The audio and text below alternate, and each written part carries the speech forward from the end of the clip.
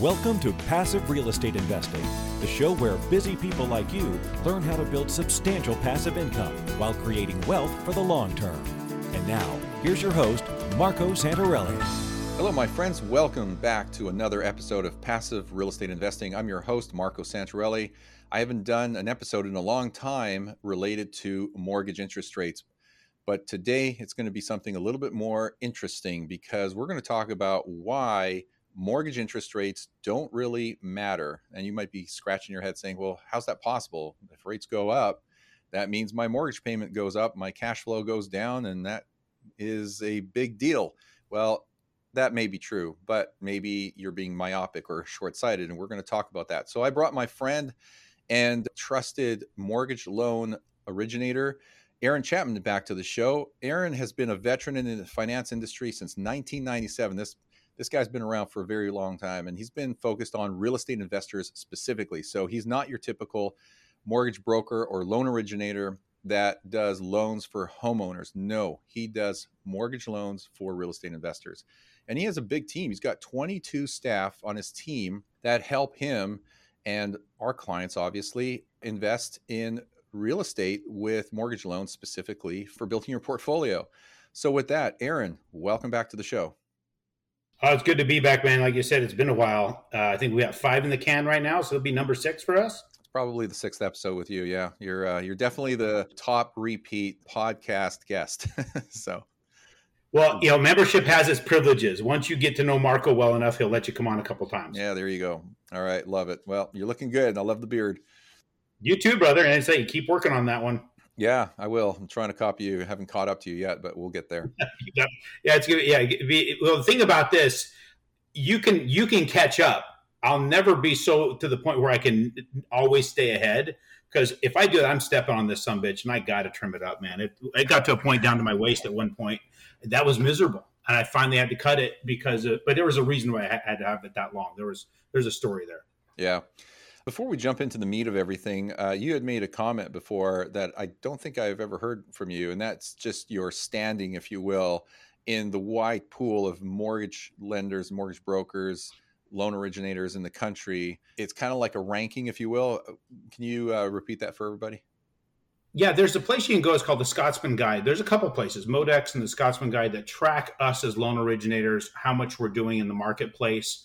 And I've been reached out to by them because I don't really pay attention. I'm just kind of focused on getting my job done every day. There's over 1 million people in the United States that do the job that I do. And last year, I was ranked number 7 in the United States for transactions closed. And when you start looking at the group of people that they're ranking, most of the people in the top 20 have teams of loan originators working underneath them. I'm the only loan originator on my team. The rest of them are all operations staff. So every deal truly comes through my sources of business. I do have licensed operations staff so they can do certain tasks that you have to be licensed for, but I'm the only loan originator driving the business. So I thought that was pretty cool to be ranked number 7 for transactions closed. Now, I think if we went to just individual loan originators and what you bring through, who knows where I'd be? I don't want to sit here and speculate, but it may be a little bit closer to the front. Yeah, congratulations. That's an amazing feat. Well, thank you. We've done averaging over 1,000 transactions a year through my team, and I got a phenomenal team. If it wasn't for them, I wouldn't be in that spot of ranked number 7. And we do loans for anybody buying residential real estate, right? And we're doing a lot of your DSCR stuff now. We're doing your portfolio and blanket loans for investors. We're doing some construction loans, a lot of more than just your basic Fannie Freddie stuff, which is our bread and butter. But we help people with their houses, their families' houses, investment properties, and your vacation properties. Do it all, but we focus on the investor because that's the toughest one to do. Yeah, that's great. Well, and we've been working with you for what seems like 15 years, something like that. Long time. Yeah, it's been a while. It's been a while. Since you expanded your team and started adding people to your team, I've been working with you since then. Yeah, good stuff. Well, let's jump right into the meat of things here. So, we're talking about real estate investment specifically and how mortgage rates affect your return on investment and the financing of it. Let's start with the big picture here. Everybody's always asking, where do you think mortgage rates are headed? And the reason they, are concerned about that is because they're constantly changing. They fluctuate, not dramatically from day to day, but people are concerned because a small change in the mortgage rate can make a significant change in your monthly mortgage payment, especially on larger mortgage loans. and people are concerned about, the cash flow. So don't jump into the cash flow piece of it just yet, but let's start with, where do you think mortgage rates are headed and why, maybe? Well, the easiest way, and I'm going to have to do a share screen. We're going to describe the screen for those people who are listening to this in Audio, and not thing. But to know where they're going, you got to know where they've been. And so the thing here is, if I can, hopefully it's allowing me to pull up the actual screen that I'm looking at here. But I'm looking backwards on the mortgage-backed securities over the history. And when you start looking at where they were at one point, it tells you where we're at today and where we're going. So I have the ability to look at the actual security that's being exchanged on a day-to-day basis or minute-by-minute basis that drives interest rates. Many people, I tell them to go watch The Big Short. That tells you how it was started. And so since that kind of describes where it came from, what money driving into a market will drive the rates down or up depending upon the supply and demand of money. So what this is a picture of shows the chart going all the way back to the end of 2008, about August of 2008. And so it shows the history of this particular security, which is where all the money flows in that then we get to lend out. And depending upon how much is there dictates what the interest rate is.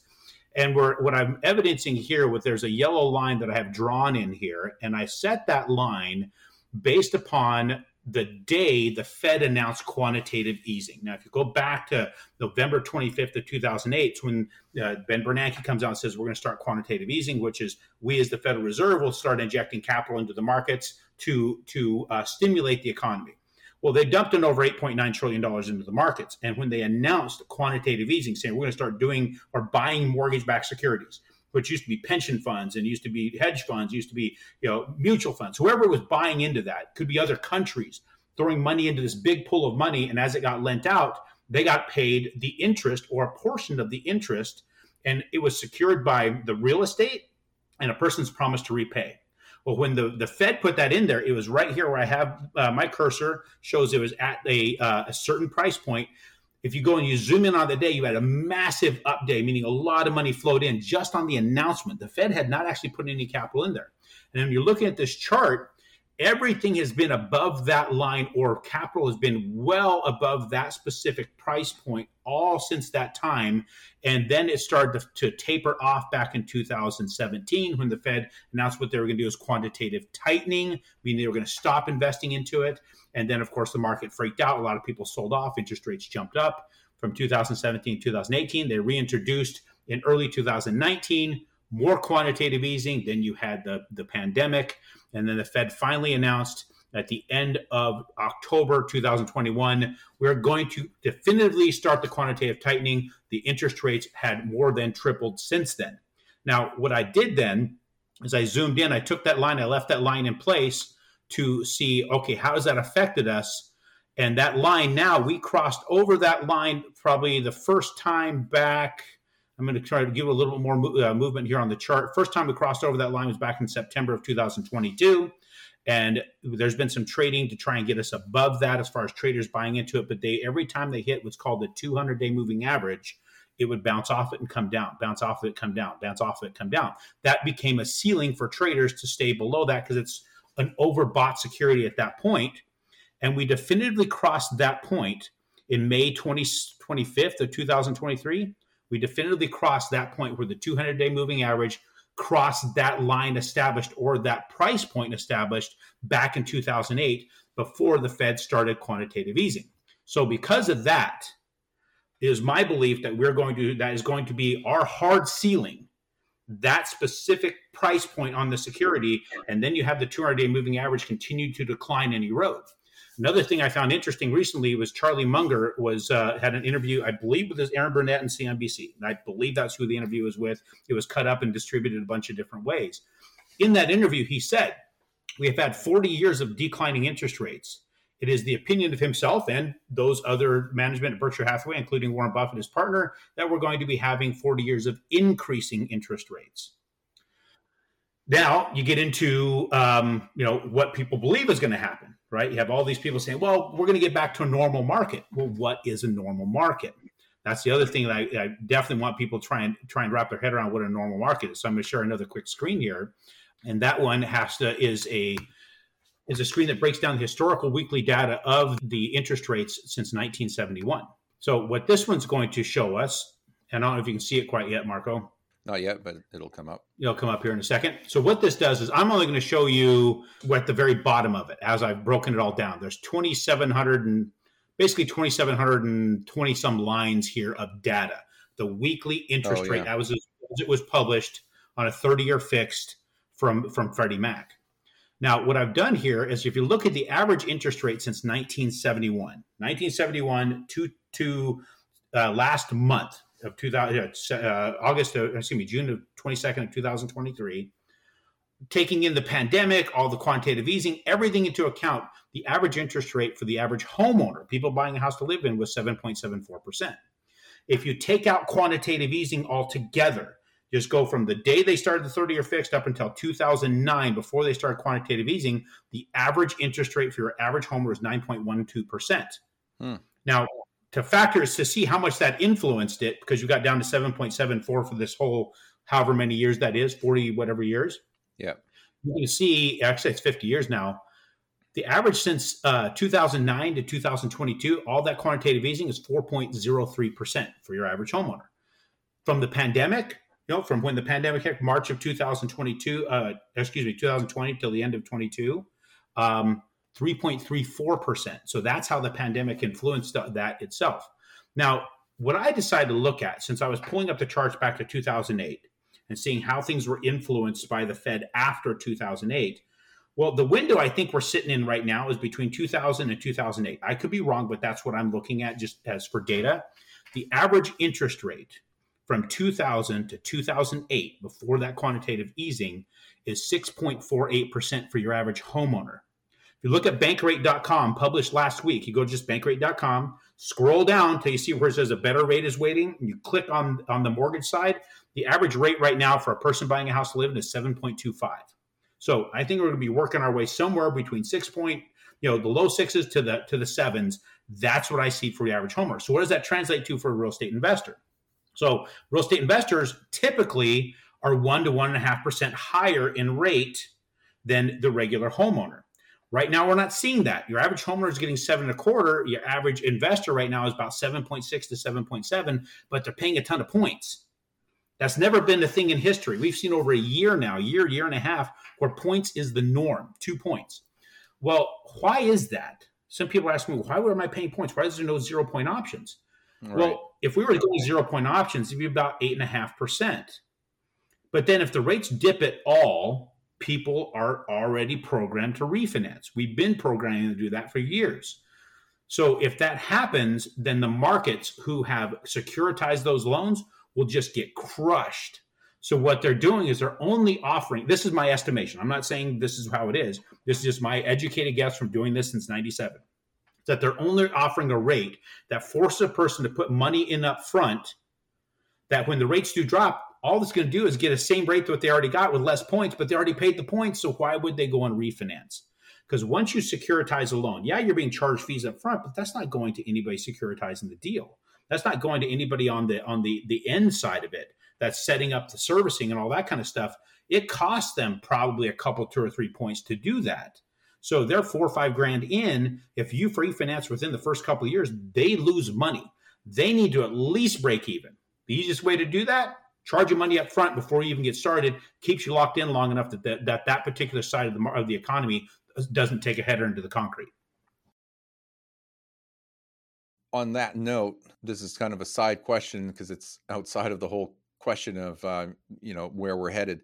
But you keep mentioning points. Is it a wise thing to do to pay points up front to lower your rate, especially if you're considering keeping the loan for a long period of time?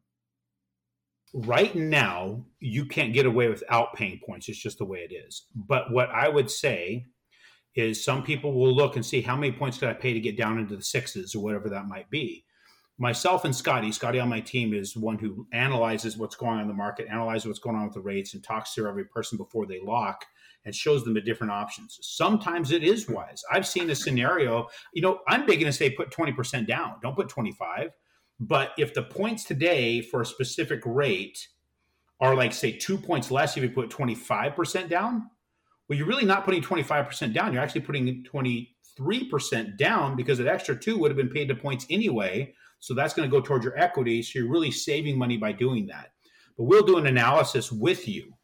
Each person gets an analysis with us to look at if you paid X amount of points, what's that payback? If it's within the first 15, 18 months, it may be worthwhile because in reality, what I tell everybody, when you buy an investment property and you lock that rate, you set it and you forget about it. This is some Emerald Live kind of stuff, right? Don't think about it. Don't look behind you, what's going on, because with the time value of money, inflation being what it is, and we know that inflation has been well above 8% since the 80s. If you look at the charts that really track inflation, there's been very small, short windows of time is less than that, not the bullshit metric that the CPI is. The dollar's eroding so fast that you're never paying back what you borrowed anyway. So set it, forget about it, let somebody else pay it off. Do your research differently for your property, not the rate, not the cost. Those are factors you want to factor in, but that's not the real value. Somebody else paying off that mortgage for you, and then you writing off that interest on your taxes as if you paid it, still benefits you even when the rate's higher. Right. Yeah. That's a great point. I did go off on a tangent, by the way, but I think a lot of people don't think about or consider the points situation. You're saying it's not an option today. Okay, that's good. But, having a conversation with someone like yourself or your team to determine whether 25% is a better option than putting 20% down, and then, considering or including those points within that extra down payment is really a discount and a benefit to you. So, you have to just run the numbers. This is all math. You have to run the numbers and figure out what is the ideal down payment. And if paying points to lower your rate is an option, consider that to see, what loan and what rate would benefit you. When I get a mortgage loan, if it's a 30-year loan, I'm looking at keeping that sucker for 30 years, unless rates drop significantly where it makes sense to refinance that, reset the clock on the 30 years, but have a lower mortgage payment. But again, to me, it's a math problem. To you, maybe you look at it slightly differently. I'm not sure. Well, it's still a math problem. There's no two ways about that. But also, we got to get back into who benefits when interest rate is the most focused on thing. And it's not the real estate investor. It's actually the banking industry that benefits more from people being so focused on interest rates. I've had more than one situation where people come to refinance and they just want to refinance, get the rate down when they're like, already 5, 6, 7 years into the deal. I have seen consistently that we have been programmed to refinance every 4 to 5 years. Well, in a 30-year fix, the first 4 to 5 years is almost all interest. And when you look at the numbers here, people will pay a significant amount of capital in principal and interest payments in that first 4 years or 5 years, but very, very little of it went to principal. And then they go refinance, and the amount that they had paid down in principal was nullified by the cost being added back to the mortgage. They're starting out where they started again, and they're back in an interest-heavy period. And if they keep doing that for 20, 30 years, you never pay down the loan. But if you see a person who's been in this for a while and you start looking at, wait a minute, you got this way back 20 years ago, and your payment is this? We start figuring, but what the dollar was worth back 20 years ago versus what it's worth today, you're not paying anything on this mortgage. And yet whoever you're paying back is getting screwed. So it's that programming of refinance. When the rates go down, it's programmed by the banking industry to not keep you in that loan. They're going to give you a 30-year loan to make you feel like you have a big blanket around you to keep you protected, but they're not going to let you keep it if they can psychologically get you to think differently. And if you are going to refinance, if the rates are better, you better get cash out, take that cash, reinvest it to generate more capital. Don't ever just refi to refi. This doesn't make any sense. I'm telling you from my perspective, I have pushed away thousands, and I'm saying thousands of deals where people want me to refi just to refinance, and I couldn't consciously do that for them and sleep at night and say that was a good move for you. Right. And that kind of plays into the whole thing of why mortgage rates don't really matter, because when you factor in the inflation rate and that your mortgage loan, that balance is being eroded away and you're paying it off with cheaper and cheaper dollars, you have a built-in automatic rate of return just from the devaluation of the dollar, meaning that your mortgage debt is being eroded away. For some people, they just don't wrap their mind around that. They don't get it. They just heard what I said, but they don't realize that, yeah, there's a rate of return by the fact that that mortgage loan is being devalued, inflated away each and every year. It's worth less, but you're paying for it with the same amount of dollars. You want to take a stab at explaining that in different words? Yes, I have a couple of explanations I can give to help you kind of wrap your head around what's really happening here. So I've heard this explained to me that back, I think it had to be like the 50s or 60s, that for $20, which was also equivalent, and I don't have the exact date, so don't go call me an idiot because I didn't go look up the date. For $20, you could buy an ounce of gold. Well, that $20 or that ounce of gold could get you a newly tailored suit to yourself, right? Yep. A shirt, a tie, a belt, pair of shoes, and a pair of socks for an ounce of gold. Today, if you walked into a men's store that had, fairly tailored suits and all that kind of stuff, I've had to get a couple because, Marco and I went to DC together to speak to some senators and members of Congress about what you guys need as real estate investors. I had to get the suit. Get the suit, the shirt, the belt, the shoes, all the stuff for about $2,000. What is it? What is an ounce of gold, right? So in reality, gold doesn't move that much in value. It's a very stable thing. What moves is the value of what you have to buy it with. Same thing as, back in my early 20s, I remember going to Taco Bell to get 2 bean burritos, 2 tacos, a drink on their value menu for $1.99. I drove back through there a couple of months ago with my daughters. She's 15. She was 15, recently 16. She ordered the exact same thing. It was $15. The value of the instrument we're buying it with is declining. So one other way of looking at this is, with inflation, we know that the dollar spends less, right? You can't buy the inflation is really not the products are inflating in price. It's the value of whatever you're buying it with is declining in value. Right. I use an average of 8%. So everybody, while you're here, you can pause this right now, but don't pause yet. Wait till I'm telling you what to pause for. Go to your app store and download the QJO investment tool. It's on the Android and it's on the Apple store. Now, the reason I had this created, the professor of accounting at Kennesaw State University heard me on a podcast, may have been this one actually, theorizing about the time value of money. And he brought me over to speak to all the students. And then he helped me create this tool, which I turned into an app. And that app will help you to show how much you're going to pay in your mortgage over 30 years. And then when you factor in the value of the dollar, you're actually paying less than what you borrow. That time value of money is very, very, very valuable to have. And know that what you borrowed 30 years before, the value of that dollar to buy that asset, that business, that real estate that's going to create cash flow for you, and then have somebody else pay off the note, then the property is going to appreciate, you get the tax benefits, all these things, you're paying it back slowly. Every time you make a payment, the dollar is worth a little bit less. At 8%, it's 0.666 per month. So every time you make a payment, it's 0.666% less every single month. So you can see how it goes from, let's say you borrowed $160,000 because you bought a $200,000 house, you put 20% down. So $160,000 over 30 years, you're going to pay back about $402,000 in principal and interest at today's rates. But the value of those dollars, when you recalculate it, every time it leaves your hands to make that payment, the sum of all that over 30 years is equivalent to $152,000 in value compared to the day that you bought the property. So that $152,000 that you paid back, the bank lost $8,000 on you. That's why they trade the paper so much. That's why they sell the servicing so much. That's why your mortgage gets changed to a different person. They're trading the servicing. So if one person held it too long, it would be worth so much less. So it becomes just literally a trading scheme in the background. So that segues into a question I want to ask you about how should a real estate investor look at returns when mortgage rates are increasing? Because I asked you right from the very beginning, where do you think mortgage rates are headed? I don't know if you specifically answered the question, but I got the sense that mortgage rates will be going up going forward. They are going up from everything I can see. And if just quoting back to Charlie Munger, he said 40 years of increasing interest rates. Now, he didn't say they're going to 18, 19% like they did back in the 80s, but they could be going up. Everybody keeps claiming a year or two they're going to go down, but go down from where? Right? If they go up to a certain point, they could come back down, but they might settle in at 8%, still higher than where we are today.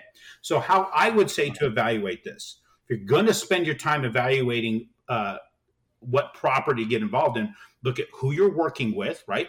You got Dorado Real Estate. You got people that are going to go out there and help you vet areas that's got a ton of experience. You literally get an operations division as part of your business for free because they don't get they get paid by real estate, same way a realtor would.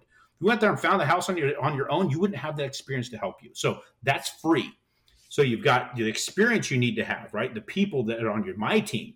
If you're working with a different lender than us, I'll just be blunt. You're literally putting yourself at risk. There's some good people out there, but they don't get it from the perspective that we do. They don't have the experience that we do. Then there's the area that you're purchasing in. Now, here's the thing I think a person really should be focused on is the property can keep reasonably rented for the entire time you own it, and can you raise rents? That's it. That's where your main focus is. We talked about a $200,000 purchase. We talked about a $160,000 loan. Well, I'm going to ask you, Marco, if you did your job as the CEO of your investment business and you found a property you kept reasonably rented the entire time you owned it, you raised rents on it, who pays off the $160,000 mortgage? Your tenant. Your tenant. So if you take $160,000, divide it by 30, which is how many years it's going to take them to pay it off, because you're not going to be dumb. You're not going to pay off your mortgage fast. You pay it off slow, right? You're going to find when you take $160,000 divided by 30 years, that they are averaging over the 30 years, $5,333.34 per year being paid in your behalf by paying off that mortgage. Now divide that into your investment, which was $40,000 down. Let's say $10,000 it cost, so $50,000. That's a 10.6% increase on your investment every year, averaged over 30 years. 10.6. That's just by keeping the place occupied. That's it. That doesn't factor in any cash flow. That's not cash on cash return. That's not tax benefits. That's not appreciation. Now let's get to appreciation. We're living in an inflationary environment. I don't care where you look. Everything you read right now, properties are still appreciating. They're still going up in price. The top 100 markets, only one had a decline. It was a small decline. It was Austin, Texas. Nobody's going to Austin right now. It's overpriced as all hell, so it's not a great place to invest. So everywhere you're investing, they're going up. Now, the Case-Shiller Index says we got 6% average increase last year. They're anticipating a 5 to 6 this year. Take that 5 and cut it in half, 2.5%. So if we bought a $200,000 house, Marco, and it went up by 2.5%, was 2.5% of 200,000. What was the math? 200. You got a $200,000 house, went up by 2.5%. So you've got a $100,000 house that's $2,500. You double it, you're at $5,000, right? Yeah. 5,000. So 5,000 is what percentage of the 50,000 invested? You want me to grab my calculator? So a person invested 50,000, put 20% down, which is $40,000, plus 10% on this 10,000 in costs on this $200,000 house. They invested 50,000. Property value went up 2.5%, which is now $5,000. Yeah, which is 10% increase on your investment. What we just said, by paying off the mortgage, your tenant paying off the mortgage, that's averaging 10.6. By buying in a place that at least has a 2.5% increase in value year over year, that's another 10. That's 20.6 before a single dollar goes back into your pocket. 20.6%. This is the long game, guys. Everybody got so wrapped up in cash on cash return and cap rates and all this bullshit metrics, which are good metrics to look at, but those come down the road. It's always come down the road. We had this quantitative easing for the last 12, 13 years that taught people that real estate investing was different. It's not. This is what it always was. Nobody ever started a business because it was profitable the first month. They started a business with reserves for 3 to 5 years to be profitable down the path, right? That's what this is.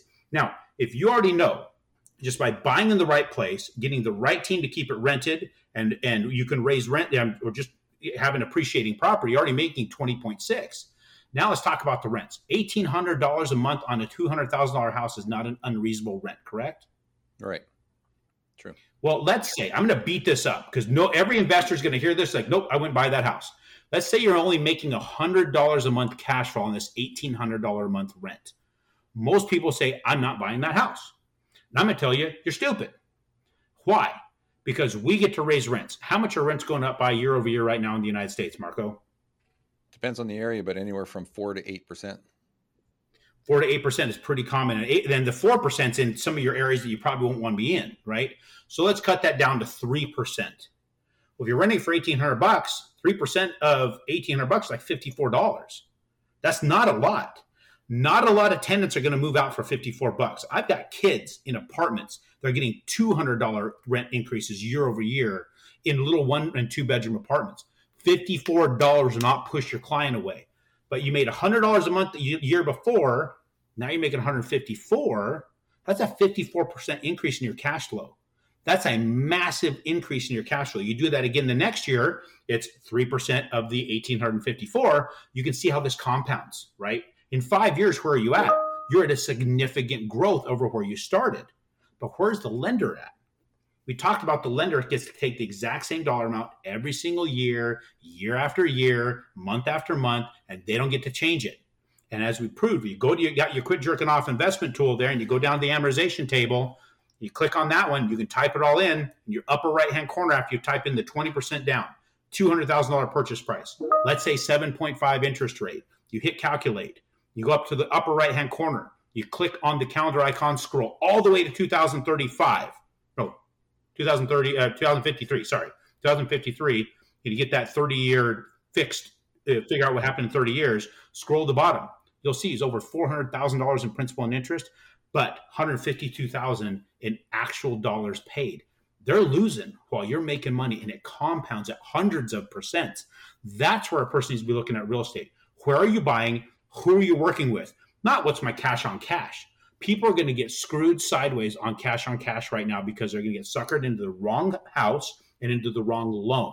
The wrong loan I'm seeing people take right now is adjustable rate mortgages. They're taking sometimes these, they're taking these zero down loans to say, well, but it's for the savvy investor. If you're a savvy freaking investor, you wouldn't do that damn loan, right? So I have seen the cycles and the people get screwed. You're not savvy if you take either of those, because what Warren Buffett said, he said the 30-year fix is the greatest financial instrument in history because it's a one-way bet. If the rates go down, you can always just refinance. But if they go up, you'll protect yourself from being forced into a refinance. There was more foreclosures on ARMs than damn near anything else out there when the crash hit in 2008. So stay away from those damn things. And if anybody on the real estate side or on the lending side tries to push that your direction, walk away, give me a call. AaronChapman.com is the best place for you to go. Yeah, Aaron, I always used to call adjustable rate loans as ticking time bombs, because it wasn't a question of if, it was a question of when you're going to get, caught with your shorts down on that thing. 100%. By the grace of God, that we had this window of time where people that were able to weather the crash, to hang out long enough to get better set rates than ever in history. But I think that the rates that we got, albeit phenomenal, right? It's going to do more damage than good. I don't know what the ramifications are going to be of 13 years of quantitative easing. It's never happened in history. Right. We also have an enormous amount of inventory out there that are not going to hit the market because nobody's going to sell their houses. There's no reason to. The 30-year fix they have at 2.5% or 3% is so valuable to them. That is a massive, massive tool of value to them. And so some people are saying, well, I don't know if I should buy real estate because they're selling less than half the houses they used to. Well, they have less than half the inventory. I mean, we have less than half the inventory we had in 2019 pre-pandemic. That's why you don't have all that. Yeah, even if interest rates go up, in my opinion, it really doesn't matter as long as the property carries itself, because we have very, very strong housing fundamentals in this country. We have a deficit in the amount of housing that we need, and we're probably going to be in that situation until at least 2030. We're not going to catch up. So, the saying is that you have a lot of tailwind, you don't have a lot of headwind. That's basically where we sit today. So, just to kind of pick up where we left off and then, start landing the plane here. Is it wrong to look at a real estate investment as a cash flow investment in the short term? It sounds like it is, even though you do want to maintain some level of positive cash flow. But if you look at real estate as a short term, is it wrong to look at it as a cash flow investment? I think if that is your primary viewpoint, then it's wrong. But to find it as a cash flow investment is fun. You stumble into one or find, I'm going to say stumble, but sometimes you can find markets that'll give you that. If it'll give you that, why not, right? But you also still have to go back to all the other things I just said. Can you keep it reasonably rented for the entire time you own it? Can you raise rents? Cash flow that looks awesome on a pro forma could be amazing, but what if nobody wants to rent that piece of crap, right? Get your inspection, send people out there, get pictures, go see it, understand it. There's been a lot of people that have made a lot of money and a lot of people sitting in jail right now that offered guaranteed rents. And then when the guarantee was up, like, man, we can't get this place rented at all to save our lives. And it turns out it was never rehabbed. The pictures that they got were wrong because they paid cash for it. And guys, let me tell you, never pay cash for a house that you don't have any sort of appraisal in, or just don't pay cash for a property unless you call me, period. I will give you all the reasons why paying cash is so dang risky. And if you do pay cash and want to do a refinance, get your cash back out after a rehab or something, you better talk to me before you do that, because you can back yourself into a corner very, very, very bad. I've seen this thousands of times. Do not step into this without professionals backing you up, period. So if you're going strictly after cash flow, you could get those sirens, those cash flow sirens calling you in to this amazing opportunity that end up being just a hardcore screw-in that was coming. You got to look at it from all those basic fundamentals. If you get cash flow on top of it, then great. But if that's what you're looking for first and foremost, you're going to set yourself up for problems. So it's your opinion that mortgage rates are going up. How should investors look at returns then with rates going up in the foreseeable future? Really looking at the areas to see how much those rents can go up by. And then what is the driver for rents in the area? Is there, I think really get with your real estate professional and understand what's going to happen in that particular market. Rents have not gone down. I mean, there's places where they have declined.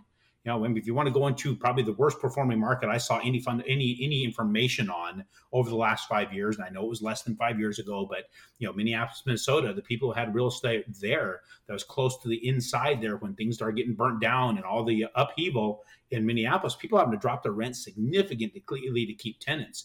So you got to be careful where you're at and what things could happen. And be aware of the market, because anymore, man, the economy and some of these markets can be affected by just how people act within it. So I would spend a lot more time understanding the communities and understanding what's driving them and what would bring tenants to that community over another one. So you're hyper focused, it sounds like to me, on the rents in the area, but more so the ability to raise those rents in time. Because really what I asked you is, how investors should look at their rates of return. You've driven it back yet, once again, to the possibility of raising rents in a particular area, or the opportunity going forward, the potential opportunity. Yes, because we're locking in a rate for 30-year fixed, right? We have to look at it from that perspective. If we're locking in for 30-year fixed and we're anticipating them not to go down anytime soon, right? Then you've got to look at what else is going to create you cash flow or create the opportunity for cash flow, if that's one of the things that you really, really seek. Or if you can just at least keep the thing rented out and have minimal capital expenditures because you buy a newer home, or you have a really, really good inspection, make sure all those things are done the way they should. To me, that's really the only way. If you're looking for any sort of form of cash flow down the path, you've got to understand how to take what's already a fixed cost and increase the revenue on that cost. That's really it. There's no way to cheapen it up anymore. You can't cut anything out of it. You're going to have that mortgage payment unless you pay it off. And I will strongly caution against anybody paying off mortgages, strongly caution against anybody thinking I'm going to take my cash, my $200,000, pay cash for a $200,000 house and just get more cash flow. That when you start doing that, you're literally killing wealth, because that $200,000 spread over, say, 4 properties, that you can raise rents on 4 properties, that you're going to get compounding growth on 4 properties, compounding appreciation. You'll just see within about 3 years, you're just destroying your original thought process. Shouldn't even be a thought process. Right. If you got cash locked up in a house right now and you could have had 3, 4, 5% interest rates, I'm sorry, but you were foolish, extremely foolish. Yeah. Okay. So, and just wrapping it up here, 2 questions. What's the maximum LTV today? Is it still 80%? And how much is too much? Because I know a lot of people are opting to go with 25% down to get a better rate and slightly better cash flow. So we can still do 85% if you want to get a higher rate and more points and have mortgage insurance. And sometimes it's a necessity, and so we still do those. But 20 and 25% is the most common. Still, the most common is 20. Interestingly enough, and we will run the numbers. It's actually getting kind of it's really being a close second is that 25. There's a lot of people choosing to do 25 just because of where that cost might be. If 1.5 to 2 points of your 5% would have gone towards costs and you can apply it towards equity, sometimes it just makes sense. So we take the time. You can't say on a blanket deal, always put 25 or always put 20. We take it case by case. I have a specialist analyze that with you to be sure you're not making that decision alone. We're giving you all the data to make the decision with. But what I tell everybody is when you hit the trigger to lock, you lock and walk away and keep moving forward. Looking over your shoulder, wondering if you locked at the wrong time, it's never a good thing. It actually puts you in a really, really rough position, especially now. I think that worry about interest rate is hurting a lot of people, because what they do is they'll just call and call and call all these different lenders looking for the rate. Who's going to give me the best rate? And they do it for weeks. And what I showed you in that chart, guys, the market keeps going down, meaning the rates keep going up. By the time you're done, you satiated on all your calls, your rate's going to be higher than what you're quoted by the first guy to begin with. Right. Just lock and quit. Well, on that note, are there any tips or strategies for those people who still are focused on getting the best deal, meaning securing the lowest interest rate on a mortgage? Is there anything you can share with people to at least get that best rate, even if it's like shaving an eighth of a point or a quarter of a point? Find the best lender you can work with, find the people you can stand to work with, and just communicate with them. Understand what's going on in the market. We track the market minute by minute. I've got Scotty and myself staring at the bonds. Sometimes we can capture some movements. No different than trading. If you can capture the movement on the upper end of the trend before it drops back down, you can shave that eighth or a quarter off of your costs. Yeah. It's not going to be eighth and a quarter off rates anymore, guys. It's getting, unless they're massive, massive days. But there's so much volatility. Find somebody you trust, zero in with them, get that application in place, get that ready to lock. If this whole thing is, I'm going to wait and find a lender I want to work with, and then I'll let them pull my credit, and then I'll let them lock, you can lose your lock. Just get it set up, the people you want to work with. And if you want to work with people to get it done, who focus on it, aaronchapman.com. That's the only place I would recommend you go. Go talk to everybody else. But honestly, guys, you're putting yourself at risk. I have a lot of people call me back after talking to another lender, and it just went the way it shouldn't have gone. They got a great rate locked, but they never got the loan closed. So since the loan never closed, who gave a damn what their rate was? Yeah, good point. Well, I always end by asking, my guests to tell listeners how they can follow you and get more information. You literally just answered that question with your website, but I'm going to get you to repeat it. But you heard it here, guys and gals, why mortgage interest rates don't really matter when you're investing in real estate. Aaron just explained it to you today. But anyway, Aaron, tell our listeners once again, how can they? Well, one of the main points I think one thing I want to touch on real quick, Marco, guys, because you're questioning this, just know that there's a large number of people questioning the same things that don't have the information you just got. So what that means is the competition you used to have out there driving prices up is not there, right? So you're not going to have that massive. It's amazing how when rates are really low, you called your realtor and they would say, well, you got to come in with 30,000 over list just to get in the game. We don't have that anymore. It's funny how nobody questioned that, but everybody's bitching about the interest rate. You overpaid for the house. You pretty much ate up what interest rate benefit you had. So we don't have that going on right now. You're armed with knowledge that a lot of people don't have, or at least are paying attention to because they're wired so screwed up. Go forward, contact us, let us guide you through this. Again, like I said, I'll just reiterate, it's aaronchapman.com. You go to YouTube, look for Aaron Chapman, look for the bald bearded redneck with a braid in his face. Subscribe there. Twice a week, I give a rundown of the market, how it affects you as a real estate investor. Get informed, stay informed, and be ready to move when the deals hit you. Yeah.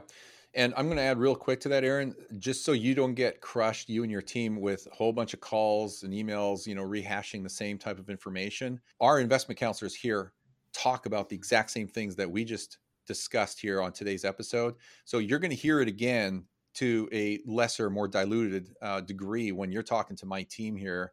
You're going to hear it again and again. And then ultimately, you'll be in touch with guys like Aaron Chapman to get your mortgage financing in place so you can buy your next investment property and build your portfolio here. So we work very tightly together. We share the same, knowledge and understanding, and we see investing in real estate the same way, especially when it comes to using mortgage financing to get it done. Anyway, with that, Aaron, hey, thanks for coming on the show again. I appreciate your time. Always a wealth of information. Of course, I'm sure I'll have you back on here soon enough. So thanks for coming on. Oh, yeah. I got a book to promote, so I got to come back on here. All right. We'll definitely get that done. All right. Thanks, Aaron. Thanks, buddy. Well, thank you for joining me here today. That wraps it up for this episode. If you haven't subscribed to the show, remember to do so. It just takes 3 seconds to click that button. If you have a question about real estate investing, you can shoot that over to me. Ask Marco at passiverealestateinvesting.com, or just go to the passiverealestateinvesting.com website and you can just click on the link or button there to submit your question to me for another Ask Marco episode coming up soon. Get your free strategy session with my team. If you are thinking about real estate investing or expanding your portfolio, just talk to one of our knowledgeable investment counselors. Share the show with your friends and family. Help us spread the word. And any rating and review that you leave us and me on iTunes is greatly appreciated. Again, thank you for listening, and I will see you all on our next episode. Are you having a hard time finding great investment properties? Unfortunately, the best deals are rarely found locally. Successful investing begins with the right properties in the right markets. Norada Real Estate provides everything you need to invest in the best deals across the U.S. Our simple, proven system will help you create real wealth and passive monthly cash flow. Get your free copy of the ultimate guide to passive real estate investing at noradarealestate.com/guide. That's NORADA realestate.com/guide. Nothing on this show should be considered specific personal or professional advice. Please consult an appropriate legal, tax, real estate, or business professional for individualized advice. For distribution or publication rights and media interviews, please contact the host.